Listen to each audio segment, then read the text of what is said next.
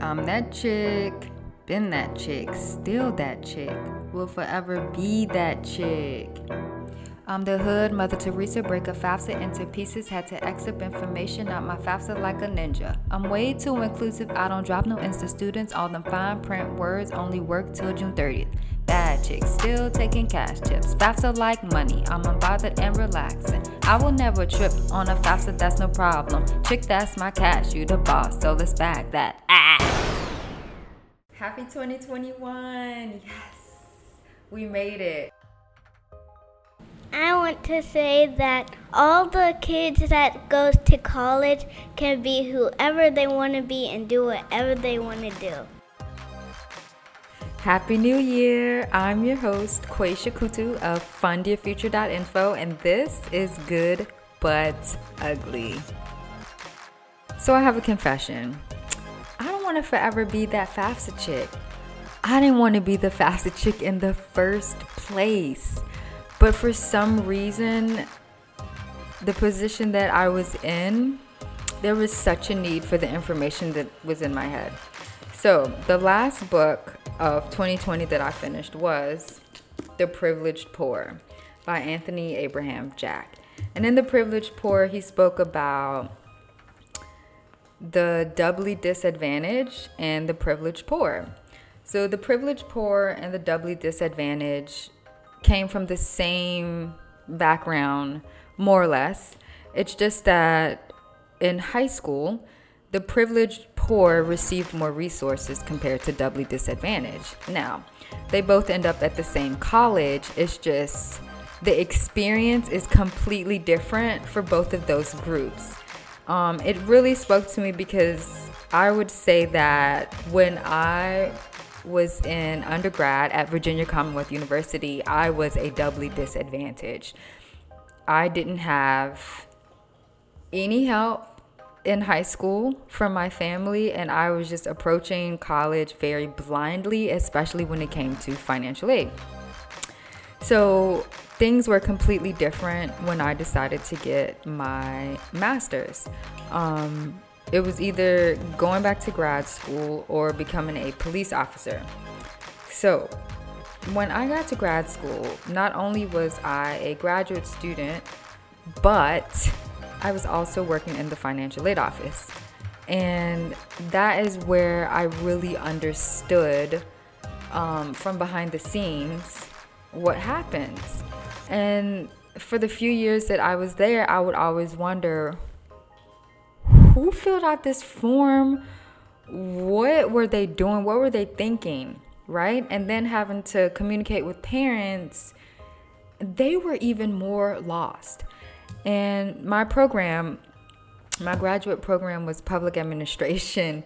And I remember at orientation at my job, and they said that you can get 2 free classes every semester.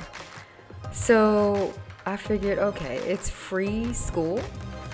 Why not go back and get your master's?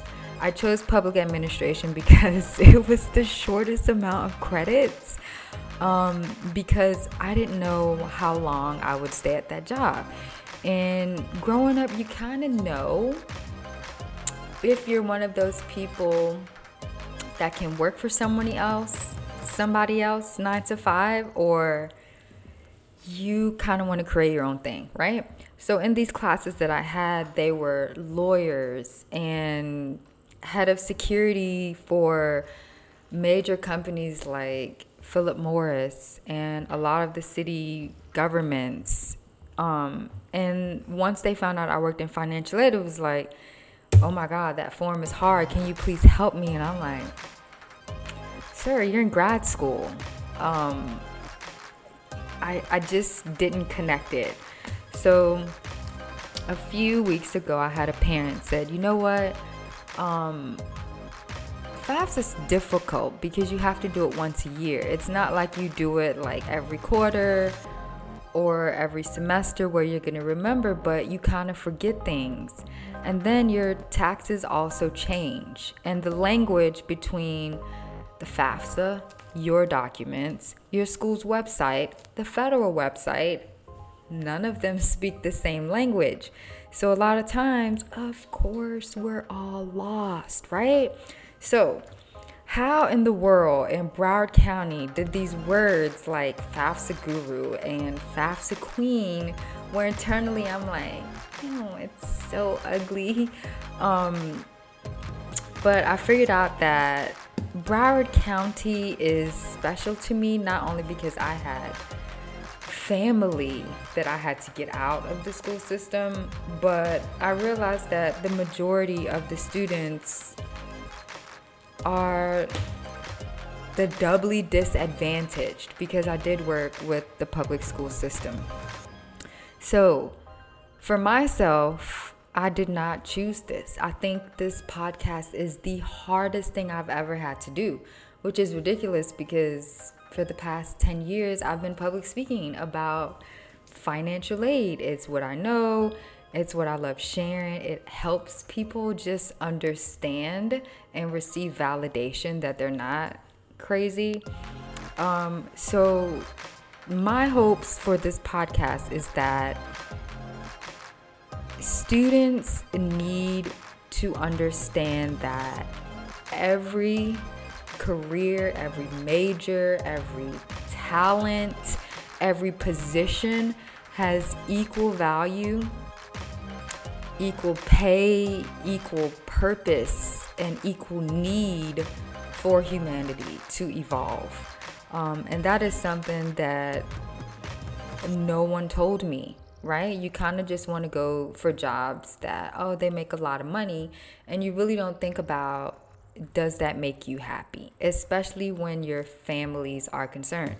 And I remember reading in The Privileged Poor where these students receive scholarships and opportunities, and their families disown them. And I've experienced that, and I know now it's like, well, why do I have to give up something just to get something? And I just want to tell everyone, you don't have to. If something isn't right, then just accept it, process it, and move on. Rejection, especially when it comes to higher ed, it's not personal. It's really the universe just saying there's another way. I remember my freshman orientation was in January 2002. Days before my orientation, I found out that I was 16 weeks pregnant. That's about 4 months that I've had a little clone just quietly growing inside of me, and I had no idea. So, great, I have a baby inside of me, and then I have orientation, and then classes start. Also working, right? So you have a plan for yourself, like, yes, I'm going to go to school, I'm going to get this degree, and then I'm going to get this great job. I don't know how many people whose path is like this, right? Like, you're just like, oh yeah, my plan, yep, it's going to happen just like that. It doesn't. And I think becoming a parent gave me responsibility not for myself, but the next generation and the legacy that you want to leave.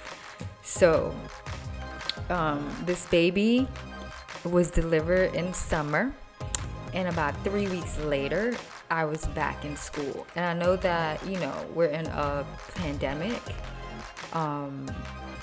Human trafficking has gone up, and it's scary for me as a female. But the same thing was happening almost 20 years ago, because I don't know if you're old enough or even you remember, but the DC sniper that was like randomly out in the streets, just like, yeah, that was me, because guess what? Classes weren't canceled. So I didn't heal because I had a C-section. So I'm back in school, pumping my gas, working downtown, going to school downtown. And classes aren't canceled. No one's like, oh, we understand that, the safety of our students. They don't care, and nothing stops. And when you get to class, attendance is a major part of financial aid, because if you don't attend classes, you don't get this money. And students often feel that they just have to shoulder life around them that's happening, and then also their schoolwork, because it's a lot of pressure, especially for me. I took 2 gap years and I finally got to college, and then it's like, boom, you're pregnant. Then what? But you know what? I finished in 4 years and I never missed a day. Yes, my first semester I got about 4 parking tickets because it was just one day and I couldn't be good at everything.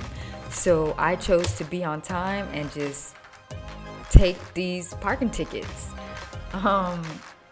So the privileged, poor, and doubly disadvantaged. Also, what this book showed me is that there is tons of research happening that can help so many, that brings awareness to just creaks or just like little pinholes that we're not paying attention to but really affect so many. And colleges aren't, I don't know if they're ignoring it, or it's like a mentality like you need us more than we need you. And being staff, you don't get the best treatment. You just don't. And I think being a parent, it forces you to grow up and establish those boundaries. Like if your boss is like, oh, I need you to work on, no, because I'm still going to do everything that I'm supposed to do, check all the boxes, and I'm still going to be faced with professional judgment that tells me no, not right now. To be honest, it's becoming increasingly hard to trust the process. I mean, it's taken our government decades just to realize that, students completing this form, first place, they don't have money. So do we really need all of these questions? And then the questions that are verified by the IRS, who has been hacked, 3 times or more. It's just like Get School Foundation, which was just the ugliest of 2020, because that's a resource that I refer most of my students to supplement the money that they're not receiving from FAFSA.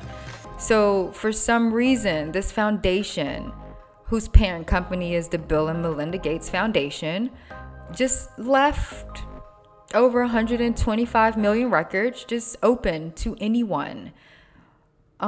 It's becoming exhausting to just, if you can't trust your government, if you can't trust foundations just to help us get the knowledge that we need, who can we trust?